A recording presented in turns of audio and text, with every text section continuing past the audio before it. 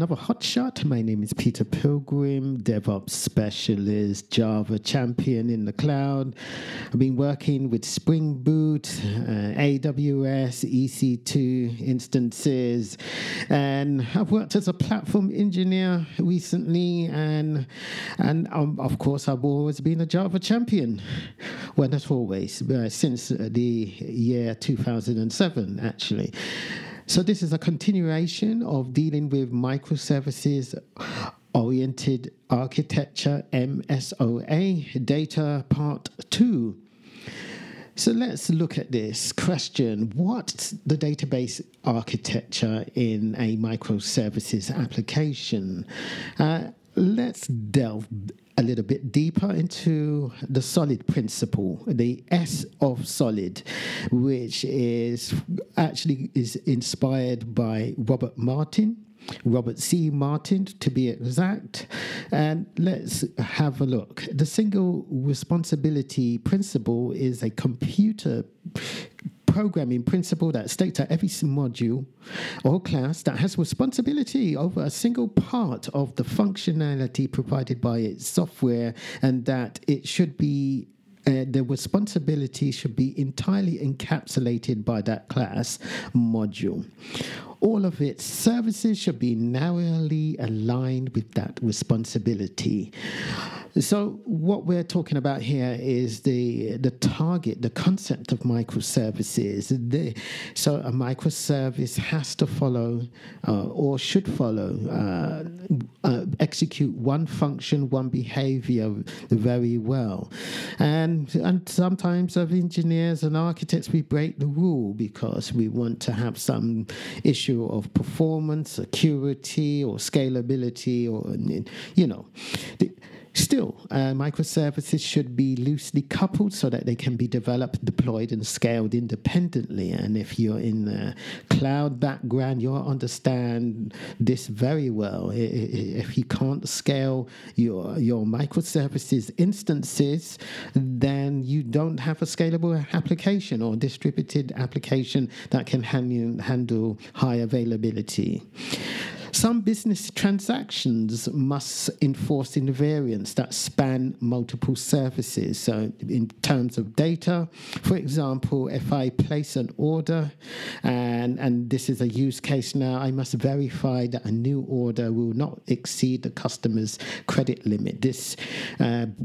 I remember this from the old banking days when I worked with a British bank. I won't say who it is, and they had something called the limits and exposure module system. And so to continue with this use case, other business transactions must update the data owned by multiple services. So in other words, if a microservice is responsible for manipulating and changing the data, then only that microservice should be able to do that.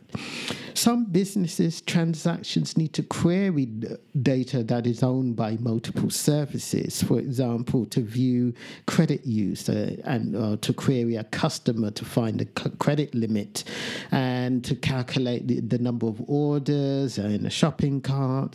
And so therefore, these sort of queries might span more than one microservice. And for example, finding customers in a particular region and maybe their recent orders or their financial trades requires joins between those customers and their order trade data.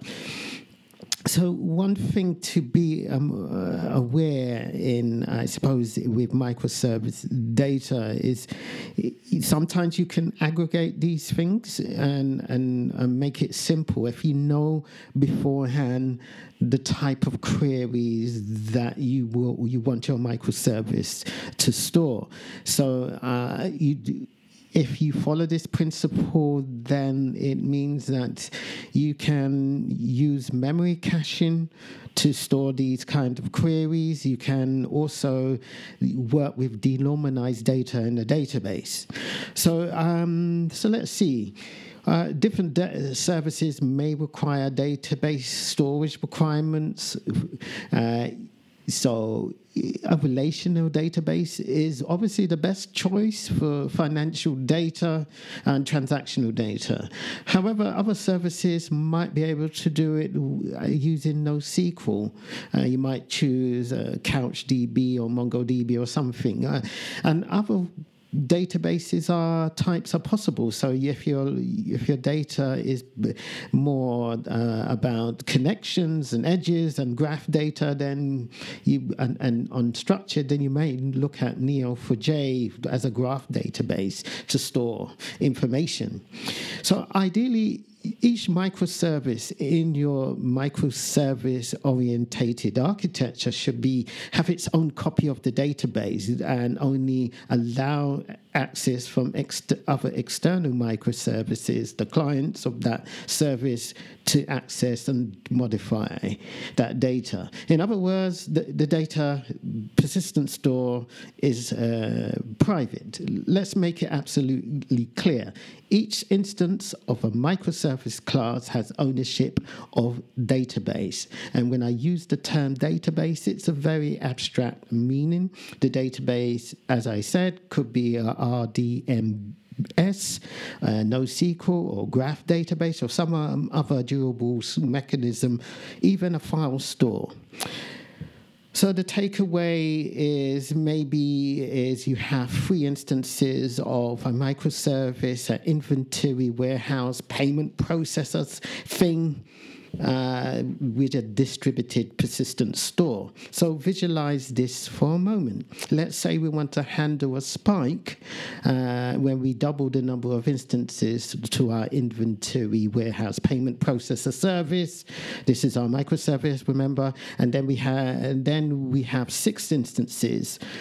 So instead of starting with 6, we could double this to 12 communications, so connections, double it again to 24 connections.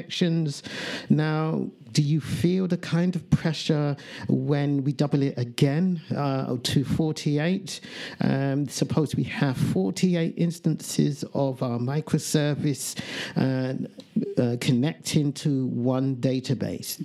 Precisely because this is the thing about microservices and instances. People think of them as only one instance normally, but then you have many instances and they need to be scalable, and you need to have ACID, or as best you can, atomic, consistent, isolated, and durable access to that data, because we're trying to protect private customer data, including yours and mine. So in my experiences, people have different ideas about this sort of persistent database. So what are the real implementations that I have seen?